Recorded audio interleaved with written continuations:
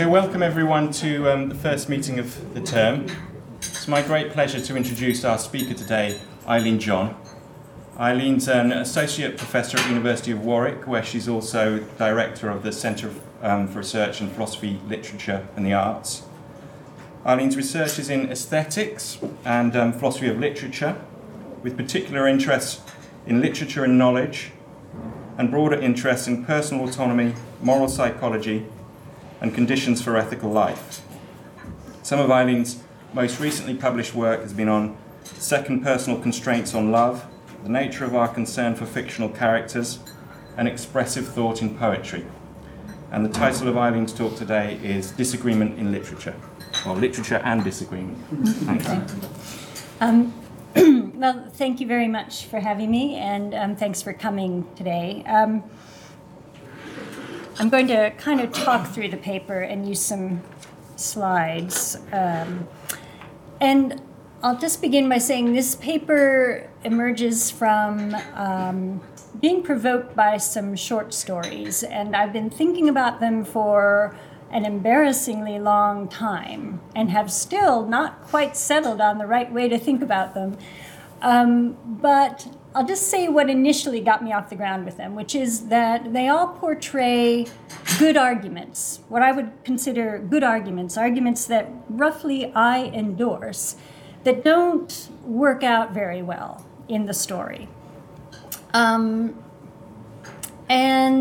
I think it's of interest to philosophers why these good arguments don't work.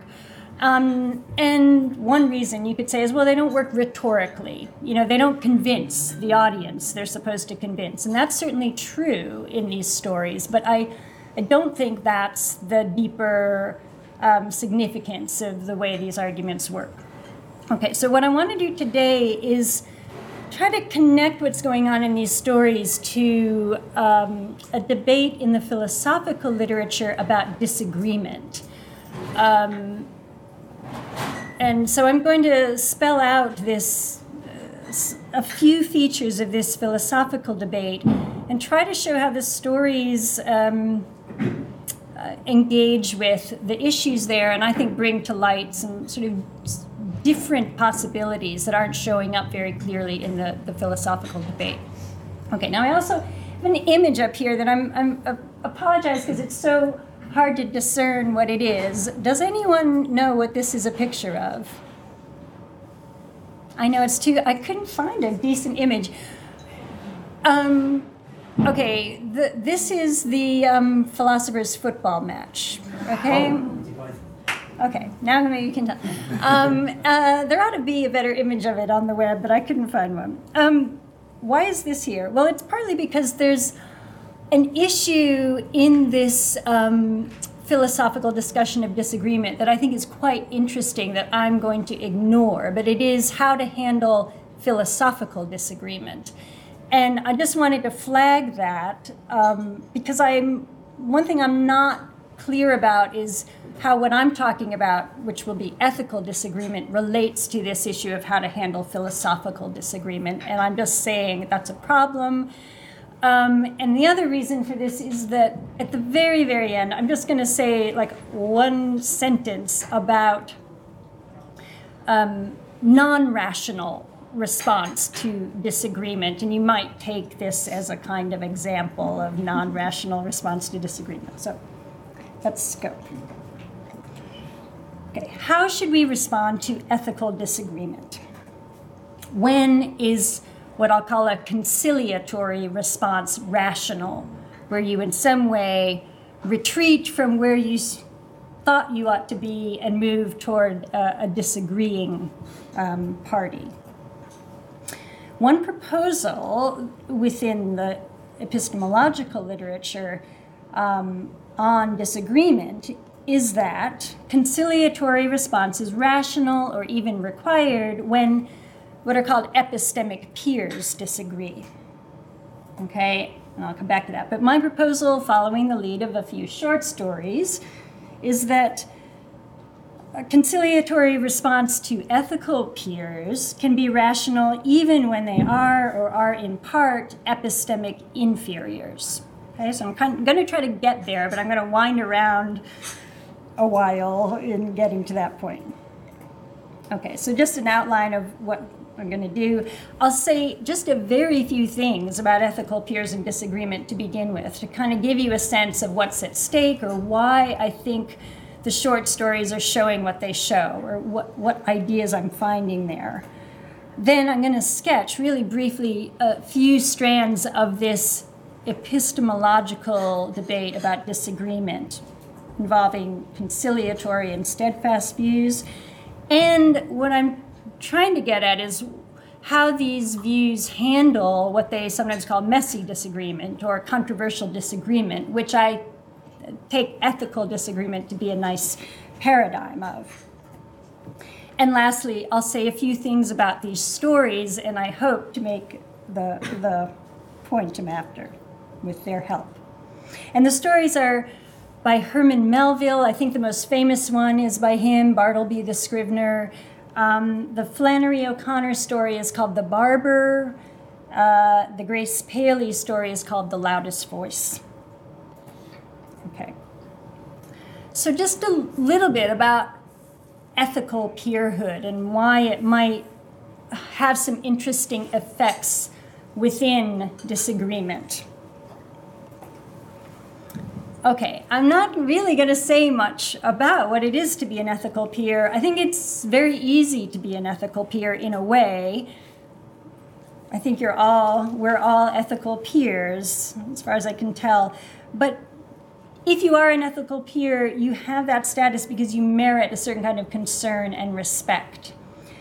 And it's not because you have the right ethical beliefs, for instance, or that you and I share enough ethical beliefs. That's not the peerhood I mean. That would be a form of epistemic peerhood, sort of roughly. I just mean we're ethical peers to the extent that we owe each other a certain kind of concern and respect. Okay. Now, I think what's going on in the stories is that you're getting a sense of how ethical peers help constitute each other's ethical context. And so when you're reasoning with an ethical peer, your reasoning in some way needs to address the context that includes their reasoning. Okay, and so what the stories are showing, I think, is how these peers' reasoning can undermine my ethical context. They can reveal something about it or about my way of fitting into it, or they can change the context, not by undermining it, by changing it in some way that will affect my reasoning. And lastly, and this is a very vague claim, that I think a response to ethical disagreement with ethical peers is part of the project of sharing an ethical world. And so that's part of why it's complex, or part of why it's not going to be enough to look to epistemology to figure out how to handle ethical disagreement. What I don't mean by that is that we're trying to share an ethical world, so when we disagree, we ought to be conciliatory because that would be the nice way to be to each other. That's not what this last claim is saying. It's not the demand to be nice to each other, but it is the demand to try to share an ethical world, which roughly involves you're trying to make sure that you have reasons that you can share with each other. That if you don't have that, or you don't have the prospect of that, or if you're not making progress in that direction, ethical reasoning is going to be very difficult. Okay, so I know these are just two abstract claims, but I'm just going to say them and hope they make more sense later. Okay, so now let's go into the epistemological debate about disagreement that turns on this notion of an epistemic peer. So roughly, to be an epistemic peer is to be someone who has equal familiarity with the relevant information and the arguments in play, and to be equally competent at reasoning about this domain, whatever it is. Okay. So then the question is posed of how such peers who are basically equal in terms of what they know and in how they deal with evidence, how should they react when they end up disagreeing with each other? So most dramatically, it has been argued that that fact of disagreement with an epistemic peer can give the peers grounds for withholding belief. Okay, even though they take themselves to have arrived at whatever they believe rationally. But when they find out that someone else who's been doing the comparable thing has gotten to a different point, a different belief, the idea is, well, isn't that a circumstance in which you ought to withhold belief? Okay, that's the conciliatory response. So why take one's views to be adequately supported if an equally competent peer holds a competing view? Okay, now I just want to note some remarks that are made kind of by the sort of by the way in this debate that have to do with when the peer relation fails, when you're you're disagreeing with somebody who's not an epistemic peer. So David Christensen and Jennifer Lackey, for instance, say, well, in that case, it's just much less clear that interesting epistemological issues arise. If you have superior epistemic standing, it doesn't seem you would have reason to revise your belief in response to disagreement. Hornbliss says, my belief will not be threatened when you disagree with me if I know that your contrary opinion is unreasonable. Okay, so that seems pretty straightforward. People are laughing. I didn't think this would be funny, but good. Okay. So that's why in this context, I want to consider these stories that portray, I'm claiming, epistemic inferiors who put pressure somehow on the beliefs of epistemic superiors. Okay, now to follow out this debate further, these two camps, the conciliatory and steadfast camps, are distinguished in this debate. And people or theorists in these camps wouldn't necessarily give different verdicts about exactly how someone ought to respond in a given situation of disagreement. There are all sorts of complications that might allow their, verdicts about particular cases to converge. But it's more this issue of the structure of evidence. So what is the relation between your first order reasoning that got you to believe X and this fact that you've ended up disagreeing with an epistemic peer? How do those forms of evidence work together? And the conciliatory views, I'm putting this very crudely, but they're saying that the fact of peer disagreement ought to override first-order reasoning on a proposition and should substantially diminish or, in fact, remove one's confidence in that proposition. Okay? The steadfast view will say, yes, you can acknowledge the fact of peer disagreement. It can affect your degree of confidence, but what you're going to do is just include it in your reasoning base. You're going to feed it into all the things you've been doing and thinking about this issue, and maybe it will lower your confidence a little bit. But it's not going to, as it were, swoop in and say, oh, you'd better withhold belief here. You have to work with the reasoning you've started with and take this fact of disagreement as one piece of evidence that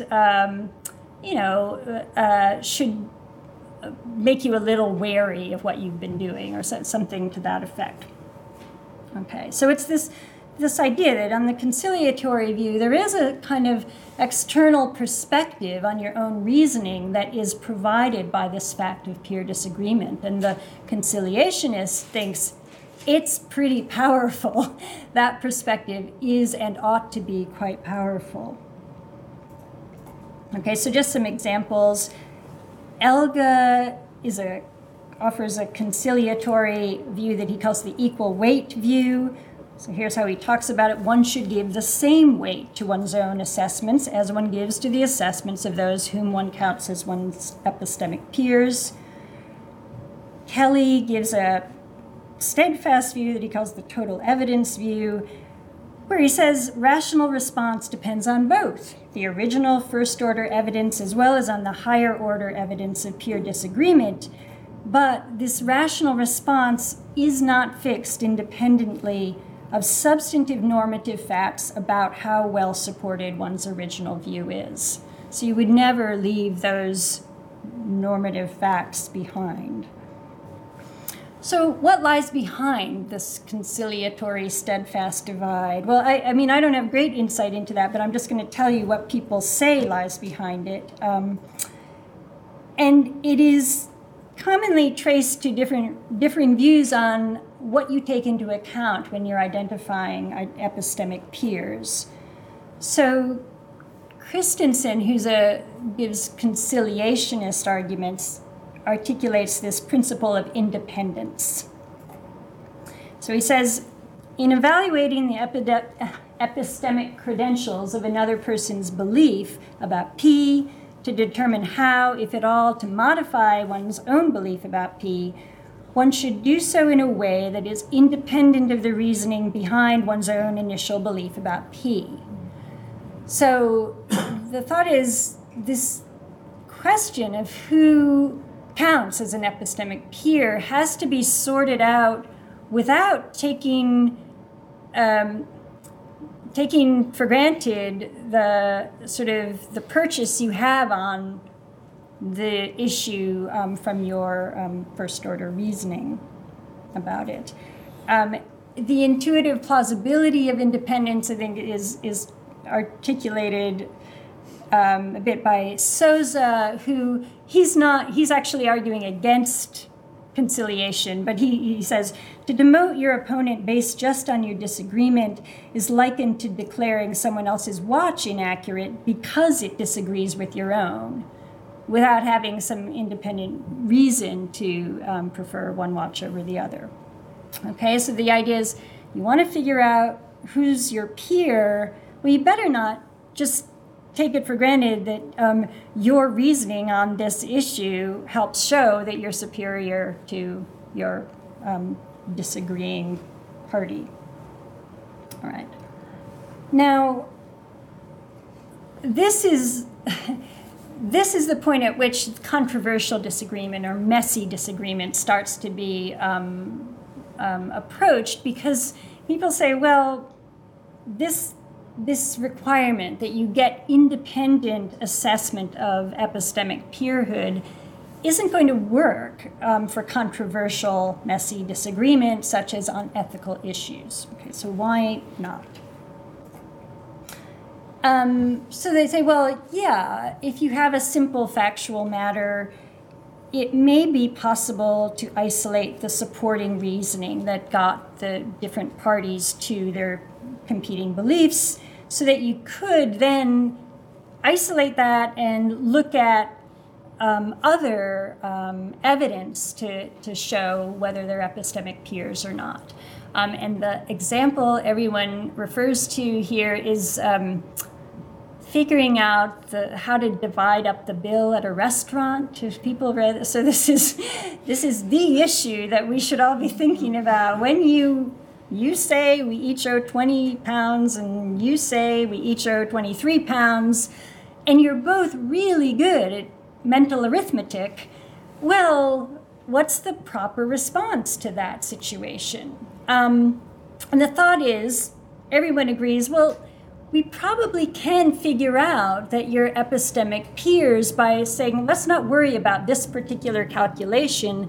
Let's look at your past history of mental arithmetic, and we could be pretty confident that you're both really good at this. And then it seems both of you you have a nice independent sense of your peerhood in this regard. And so it does seem plausible that you ought to count each other as peers and withhold belief and both go back and calculate again, or do something different, get a calculator or something.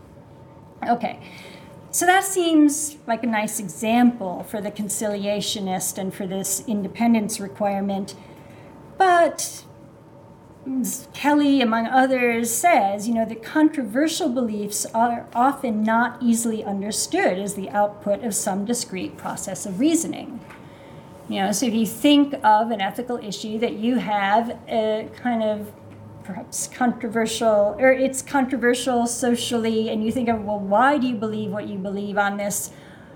You probably, the thought is, there's too long a path that leads to that belief, and it involves too much of what you think about your society.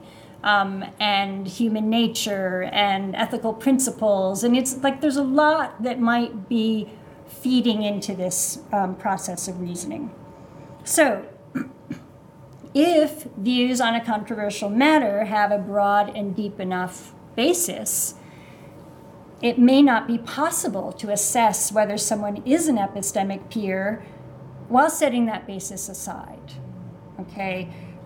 So the steadfast point here is that this independence requirement for figuring out who is a peer, an epistemic peer, would often require leaving out too much of what makes one a knowledgeable, competent reasoner on this issue in the first place. So let me just give one sample response, or two responses to this problem from the conciliationist side. So Elga says, yes, in these messy cases, one's reasoning is tangled up with one's reasoning about many other matters, so one tends not to count one's dissenting associates, however smart and well-informed, as epistemic peers. And what he means by that is not that you end up thinking they're inferiors, or non-peers. He just means you don't have a view on this. You withhold judgment about whether they're peers. There's just too much you don't know. It's too complex. You can't get an independent purchase on epistemic peerhood, so you just don't judge them to be peers or not. Okay? So, on this argument, controversy and disagreement about controversial issues rarely warrants conciliation, because you never are in this position of reckoning with disagreement with an epistemic peer, because you just don't take them to be epistemic peers. You withhold judgment, I should say that. Now, why is he making this move? I mean, it's because he's trying to avoid what's sometimes called the charge of spinelessness for the conciliationist approach, because it's a problem if in controversial matters you could assign epistemic peer status commonly. It seems you would commonly have to withhold belief or do something fairly radical in changing your confidence on controversial matters. Okay, so just one comeback to that by a fellow conciliationist, Kornblith. He disagrees with Elga's argument, and he says, no, in much ethical disagreement, the interlocutors are likely to regard each other as basically decent, caring, thoughtful individuals in respectful agreement about a very wide range of moral issues, and so that we can justifiably regard each other as moral epistemic peers. So he thinks, no, a lot of the time you have a decently independent sense of people's competence as morally knowledgeable and competent reasoners. So you can assess people as peers in this domain, and the grounds for withholding belief are restored. Okay, so he thinks Elga is sort of wriggling out of the spinelessness problem too easily. He, as I say, bites what I would call the conciliationist bullet. He thinks the conditions for peer disagreement with respect to controversial issues are commonly met, or often enough met, and given that, it's likely that we are required to withhold belief on controversial matters in a, more radically than we actually do. Okay.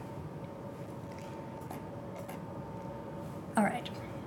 So I hope I know that was just kind of a quick march through that, but now I want to kind of switch gears and think, all right, how might attention to literary works, which thrive on the portrayal of disagreement, bear on this debate? Okay, I really can't, I can't happily generalize about literature, but I am going to say something general and speculative, which is, if I had to, if someone asked me, what are literary works like? Do they have anything, any tendencies that are relevant here? I would say I'd have to take them to be broadly in sympathy with what Kelly calls a total evidence view, because that this demand to acknowledge and integrate different kinds of evidence seems built into both the way fictional characters are often depicted as, believing things as they do, and the predicaments that gets them into, and the reflective activity of reading, where, that's the challenge. Like, how do you let these different sorts of evidence feed in and interact and inform each other? So that the dramatic potential of disagreement that literary works take advantage of lies at least in what Kelly calls the burdens of judgment, the need for an extremely substantive judgment about one's overall epistemic situation, as opposed to application of a general norm that, for instance, in this debate would dictate agnosticism. So this is just to say literary works is sort of a descriptive claim that there's a tendency within literary works, I would say, to take seriously the total evidence approach. That is not to say that has any normative force, because literary works aren't committed to representing rational behavior. They're not committed to sort of illuminating us about the standards of rationality. However, I do think what readers are doing, and when reading literature, will typically, always, involve some assessment of the rationality of what's going on. That's one of the basic questions, like, what are the standards at work in this, in this fictional world? Are people behaving rationally? If not, why not? I mean, that's just pretty basic to the literary experience. So the literary work has no allegiance, essentially, to representing rational belief formation, but the reader is going to have that as one concern. Okay. But anyway, I'm just going to assume that there is kind of a total evidence sympathy in the literary domain, meaning when you're encountering a character who is a belief, holding a belief that disagrees with others, we enter into that depiction of disagreement with the sense that the characters need to draw on what got them there in order to participate in the disagreement as themselves. Like, that's part of why it's their disagreement. It's that they are drawing on their total evidence, the path of reasoning that got them to this position. And I think this is related to some points that Wedgwood makes in a paper about, not about fictional characters at all, just about real people, and he's sort of giving, I think, an interestingly different take on the steadfast view, which is, why is steadfastness right? It's because our own path of reasoning is the only one that can direct us, the one that can guide us in belief formation. You can't really ask people to be guided by something other than the reasons that made sense to them and got them to their belief in the first place. But so there's something along those lines that's going on in our expectations for fictional characters. And generally, to establish characters' relations to each other as peers or non-peers in this epistemic sense, independently of how they comport themselves in the disagreement at hand. In the literary context, I think that would just seem quite bizarre. It would be an unmotivated neglect of the centrally relevant evidence for their epistemic status. Okay. All right, so I'm just saying sort of roughly, total evidence seems to have a kind of home in the literary domain. Does that mean that there's a literary allegiance to steadfastness? Because that's how these things are aligned in the epistemic debate. If you are a steadfast theorist, you're going to take something like a total evidence approach to how evidence fits together about first order reasoning and facts of disagreement. So, and that total evidence model is usually assumed to point people toward non-conciliation or to lead to non-conciliatory results. So that's why looking at these stories, I think they're interesting because they have a different pattern of allegiances. I think they do show this kind of total evidence approach, but conciliation turns out to be called for or appropriate. So I'm going to just try to lay that out for you in these stories.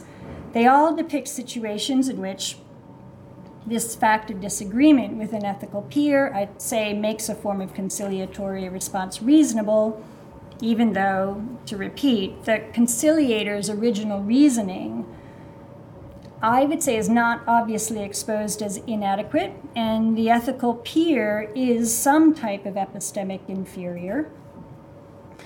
So these conciliating responses are reasonable because the ethical peer's contribution is relevant to how adequately one's ethical reasoning meets one's actual ethical context. Okay, so again, that's just a general statement. I'm going to try to illustrate this by starting with the Melville story, which is a quite extreme case. So do people know the story, the Bartleby the Scrivener? Well, you should. I would say I really like all three of these stories. They're very entertaining, I would say. So anyway, Bartleby the Scrivener is. I'm going to give you one passage from it, but it's set in an office. It's a mid-19th century story. It's kind of like an office sitcom, but very, very peculiar. And it's a legal office where there's the narrator of the story is the lawyer who runs the office, and all of his employees spend all of their time supposedly copying legal documents. You know, there's no photocopier, so they're generating copies and they're checking their copies. So it is a kind of wonderful evocation of a certain kind of labor, like you're a human photocopier. Okay, so Bartleby is one of these copyists, and he starts out very well, and then he starts not being willing to do what the employer asks him. So here's the passage that kind of give you this. So here's the narrator, the employer. The the copies, said I hurriedly. We're going to examine them. There. And I held towards him the fourth quadruplicate. I would prefer not to, he said, and gently disappeared behind the screen. For a few moments, I was turned into a pillar of salt, standing at the head of my seated column of clerks. Recovering myself, I advanced towards the screen and demanded the reason for such extraordinary conduct. Why do you refuse? I would prefer not to. These are your own copies we are about to examine. It is labor-saving to you. It is common usage. Every copyist is bound to help examine his copy. Is it not so? Will you not speak? Answer. I prefer not to, he replied in a flute-like tone. It seemed to me that he carefully revolved every statement that I made, fully comprehended the meaning, could not gainsay the irresistible conclusion. Okay, so this story goes on with, that's nearly the only thing Bartleby says the whole time. The lawyer ramps up the arguments. I mean, it goes, into religion, it's legal, it's citizenship. I mean, he tries everything. I would prefer not to. And it goes, then there's a kind of a tragic end. I won't tell you exactly what happens, except that Bartleby ends up in prison and dies there. Okay. So it's not exactly an office sitcom, okay, so what's going on here? I'm just going to say what I think is going on here, and you do have to read the story so you can disagree with me. Okay, so first, what is Bartleby up to? I don't know. It's not obvious that we can take him to be reasoning at all. Or either, he has the best reason of all, I would prefer not to, or it's not really a reason. I don't even know what to say about that exactly. But I do think we can say that he is an epistemic inferior to his employer. The employer is giving good reasons for doing his work. And Bartleby just doesn't give it any uptake. He doesn't come back with objections that make sense in relation to what the employer has said. Okay, so I'm just going to say I think he's an epistemic inferior. Even if he's quite capable of being a good reasoner, he's not being one in this relation.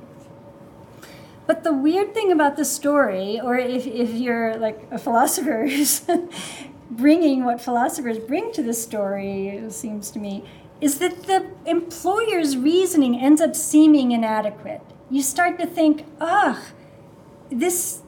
he's not dealing well with Bartleby. He's not figuring out what to say. And in the end, even though Bartleby, you could say, Bartleby's been the one who lets everyone down, it is more that the employer seems to have let Bartleby down.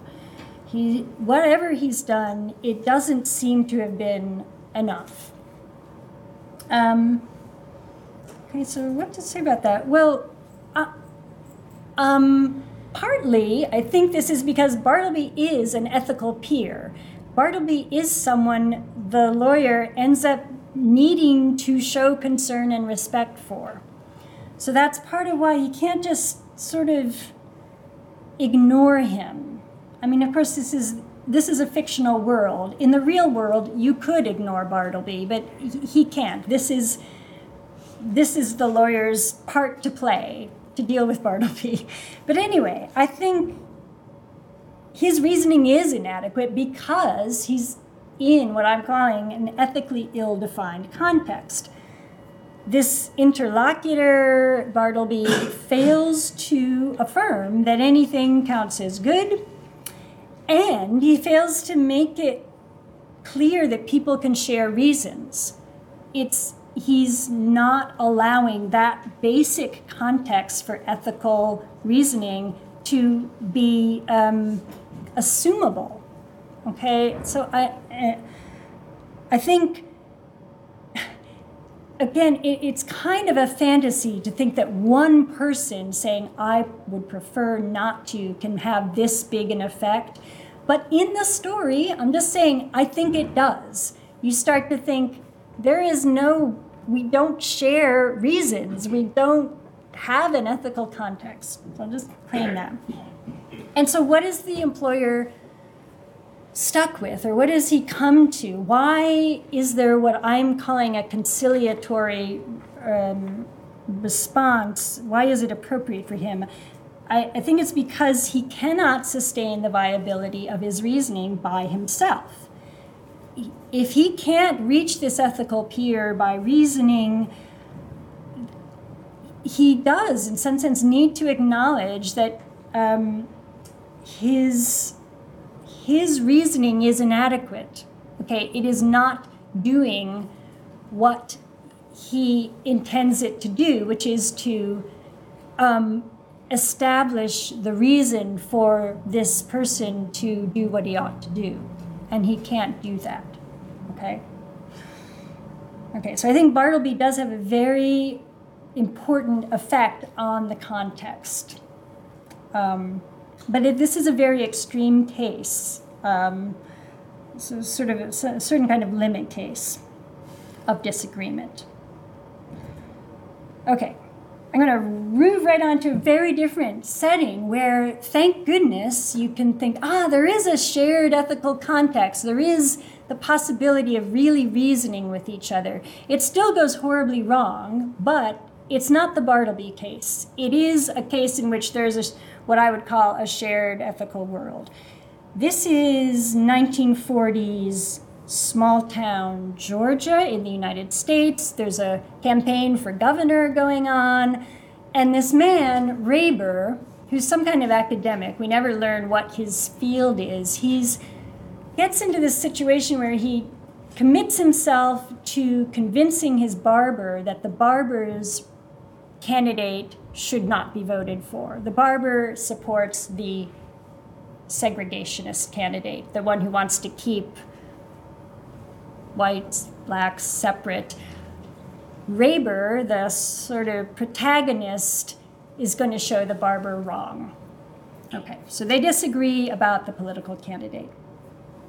And here's a little passage where he works really earnestly on his argument for his barber, and then he shows it to his friend, who's a philosophy, an academic who teaches philosophy at the local college, Jacobs. And anyway, I'll just give you a sense of this. Okay, Raber. He was disgusted with himself for saying he would give them reasons. Reasons would have to be worked out systematically. What was the matter with him? Why not work them out? He could make everything in that shop squirm if he put his mind to it. So he writes, he thought it was blunt enough. It began, for 2 reasons men elect other men to power. And it ended, men who use ideas without measuring them are walking on wind. He thought the last sentence was pretty effective. So he shares it to Jacobs, the philosopher. Well, Jacobs said, so what? What do you call yourself doing? Defending myself against barbers, he said. You ever tried to argue with a barber? I never argue, Jacobs said. So I love that one. Okay. Just give you one little further passage.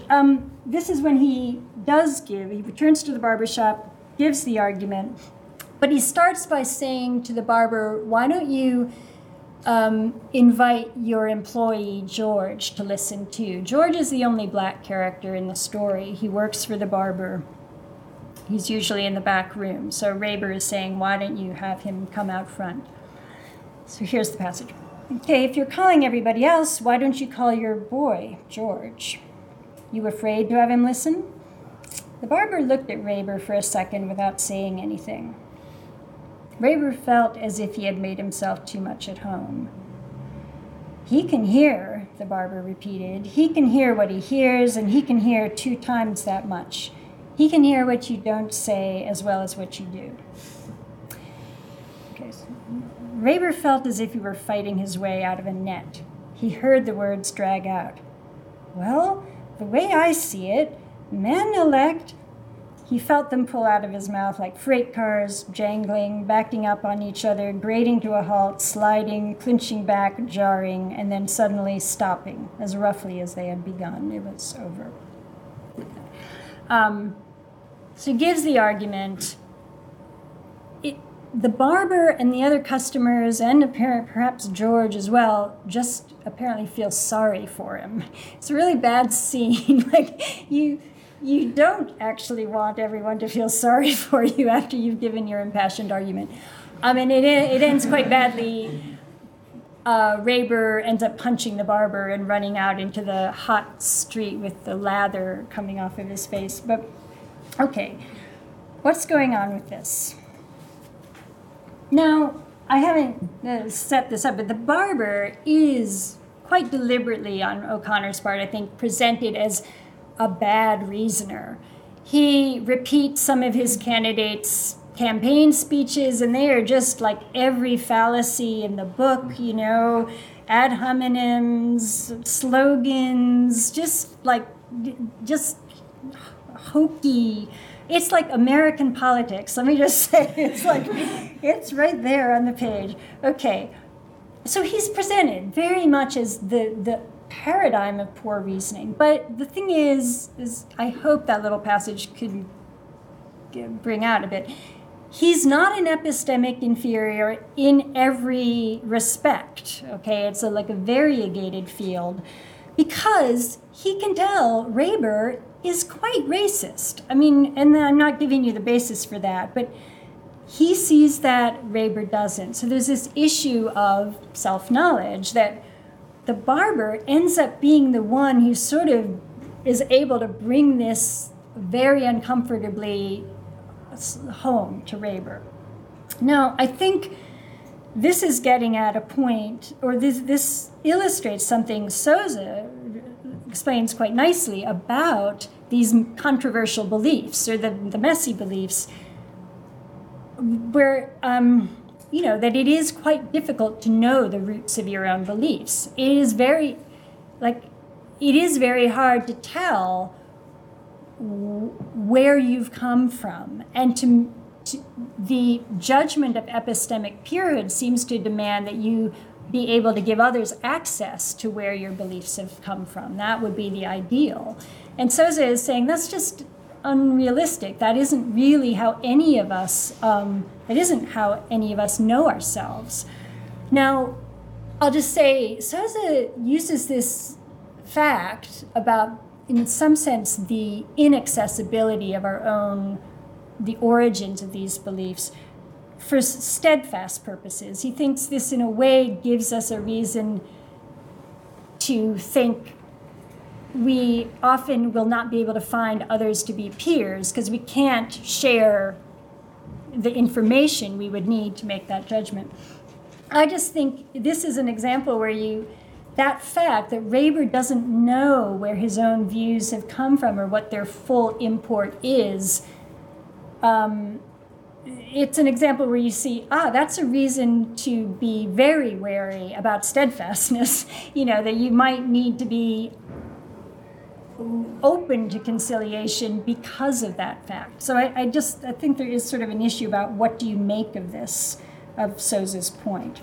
But anyway, just to follow out what I'm saying about the story, the barber is quite wrong about what is ethically demanded here. And I don't think O'Connor has any, she's not writing this story to celebrate the barber's view. However, he does live the more integrated life, as far as we can tell from this little story. He works with George every day. They have a working relationship, and he, in that little comment to Raber, he actually respects what George knows about Raber. He knows that George has a more sophisticated sense of Raber's racism than Raber does. So he's treating George better than Raber does in a certain way. And he has some standing to expose Raber's, what I'm just calling his ethical bad faith. Okay, so I think that Weber does need to be conciliatory toward the barber in this strange way. Both ethically, he needs to realize, I'm more on the same page with you. My impulses are more racist than I knew. And in epistemic terms, he needs to learn what the barber knows about him. So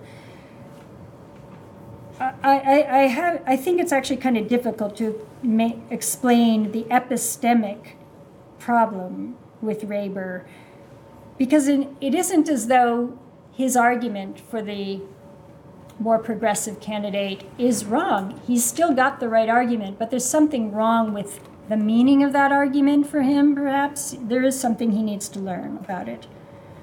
So I think total evidence here, taking into account the worth of their reasoning, what's feeding into their views, strangely, there's a little bit of a retrograde conciliation, I think, that's called for, where Weber needs to realize he is affiliated with the wrong side, and he needs to see this, that yes, there are things he knows that the barber doesn't, there are things the barber knows that he doesn't. He needs to kind of be both conciliatory and steadfast in certain ways. Okay, right. Lastly, I'm going to talk very quickly about one more story. This is the Grace Paley stories from the 1950s, and it does something that I think can come across very well in literary works, that they're often sort of interested in this, that you hold a belief, you have good arguments for it, and you're right. So you're ethically right. But the world moves on. Circumstances change, and you may quite soon be part of a world in which that ethical truth has no place, or it's just sort of lost its, and again, the context has changed. And in that circumstance, maybe some kind of conciliation is rational. Okay, so this is a story, The Loudest Voice, where there's a mother and daughter, and I'd say the mother's reasoning is not shown to be wrong, but it does lose relevance in a certain way.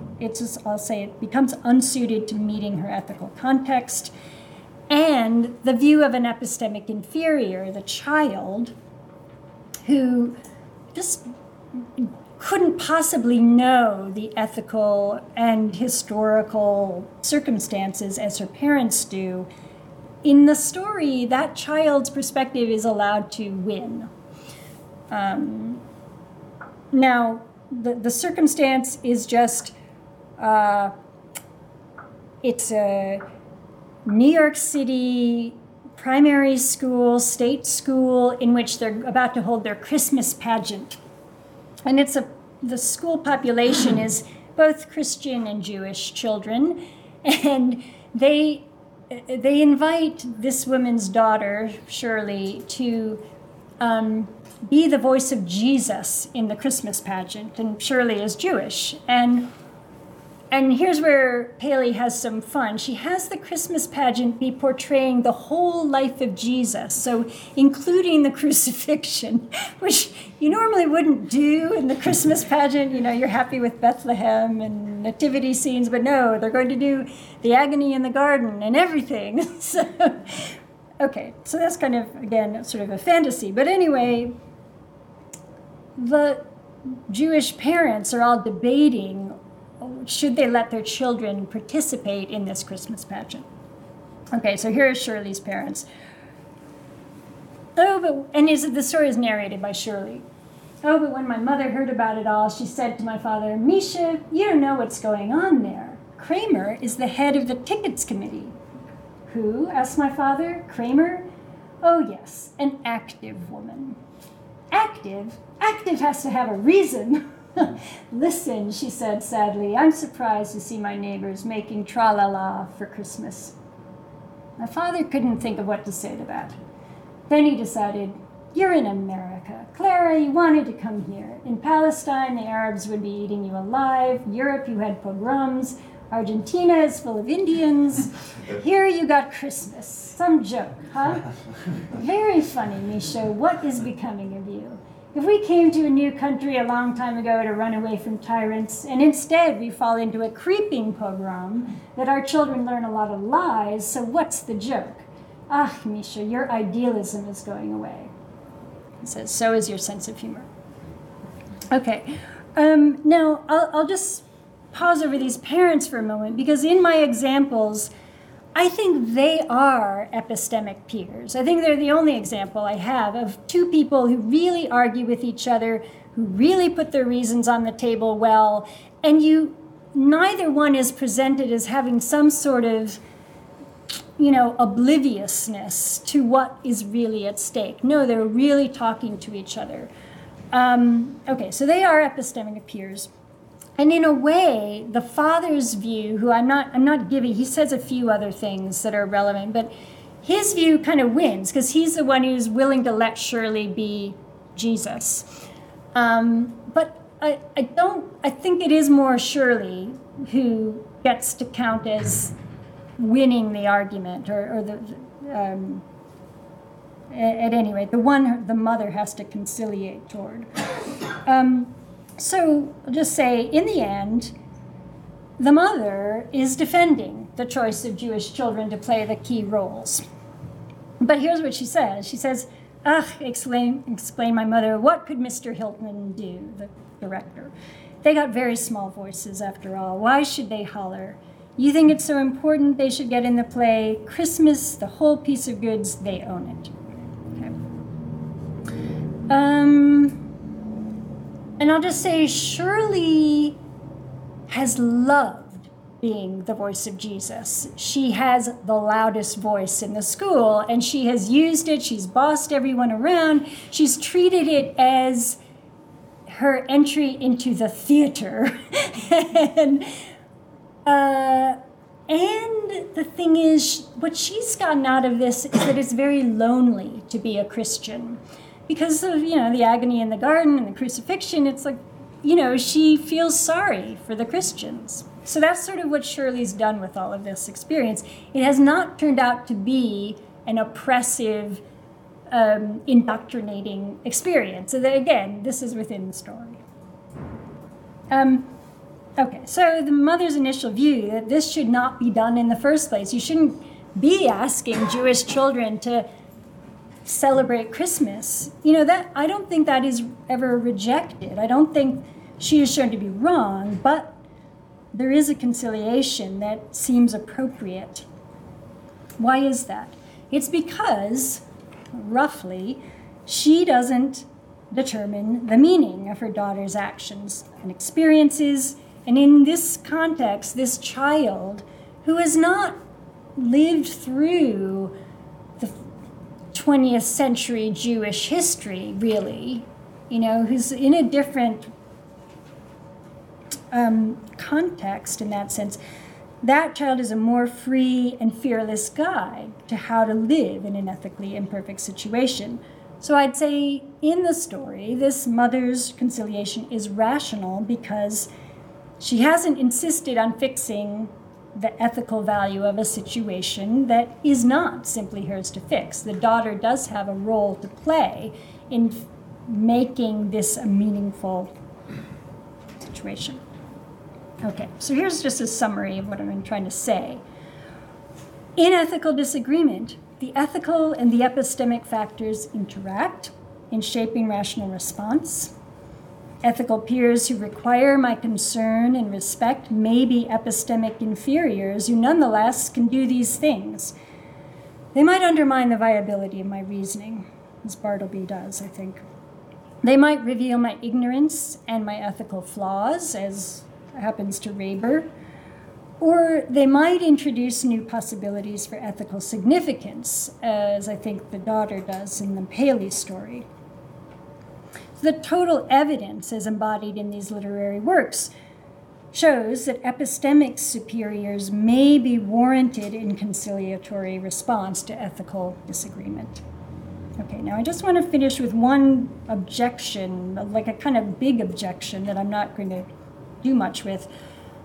I've been reading these stories a certain way, but I do think you could read them in a quite opposed way.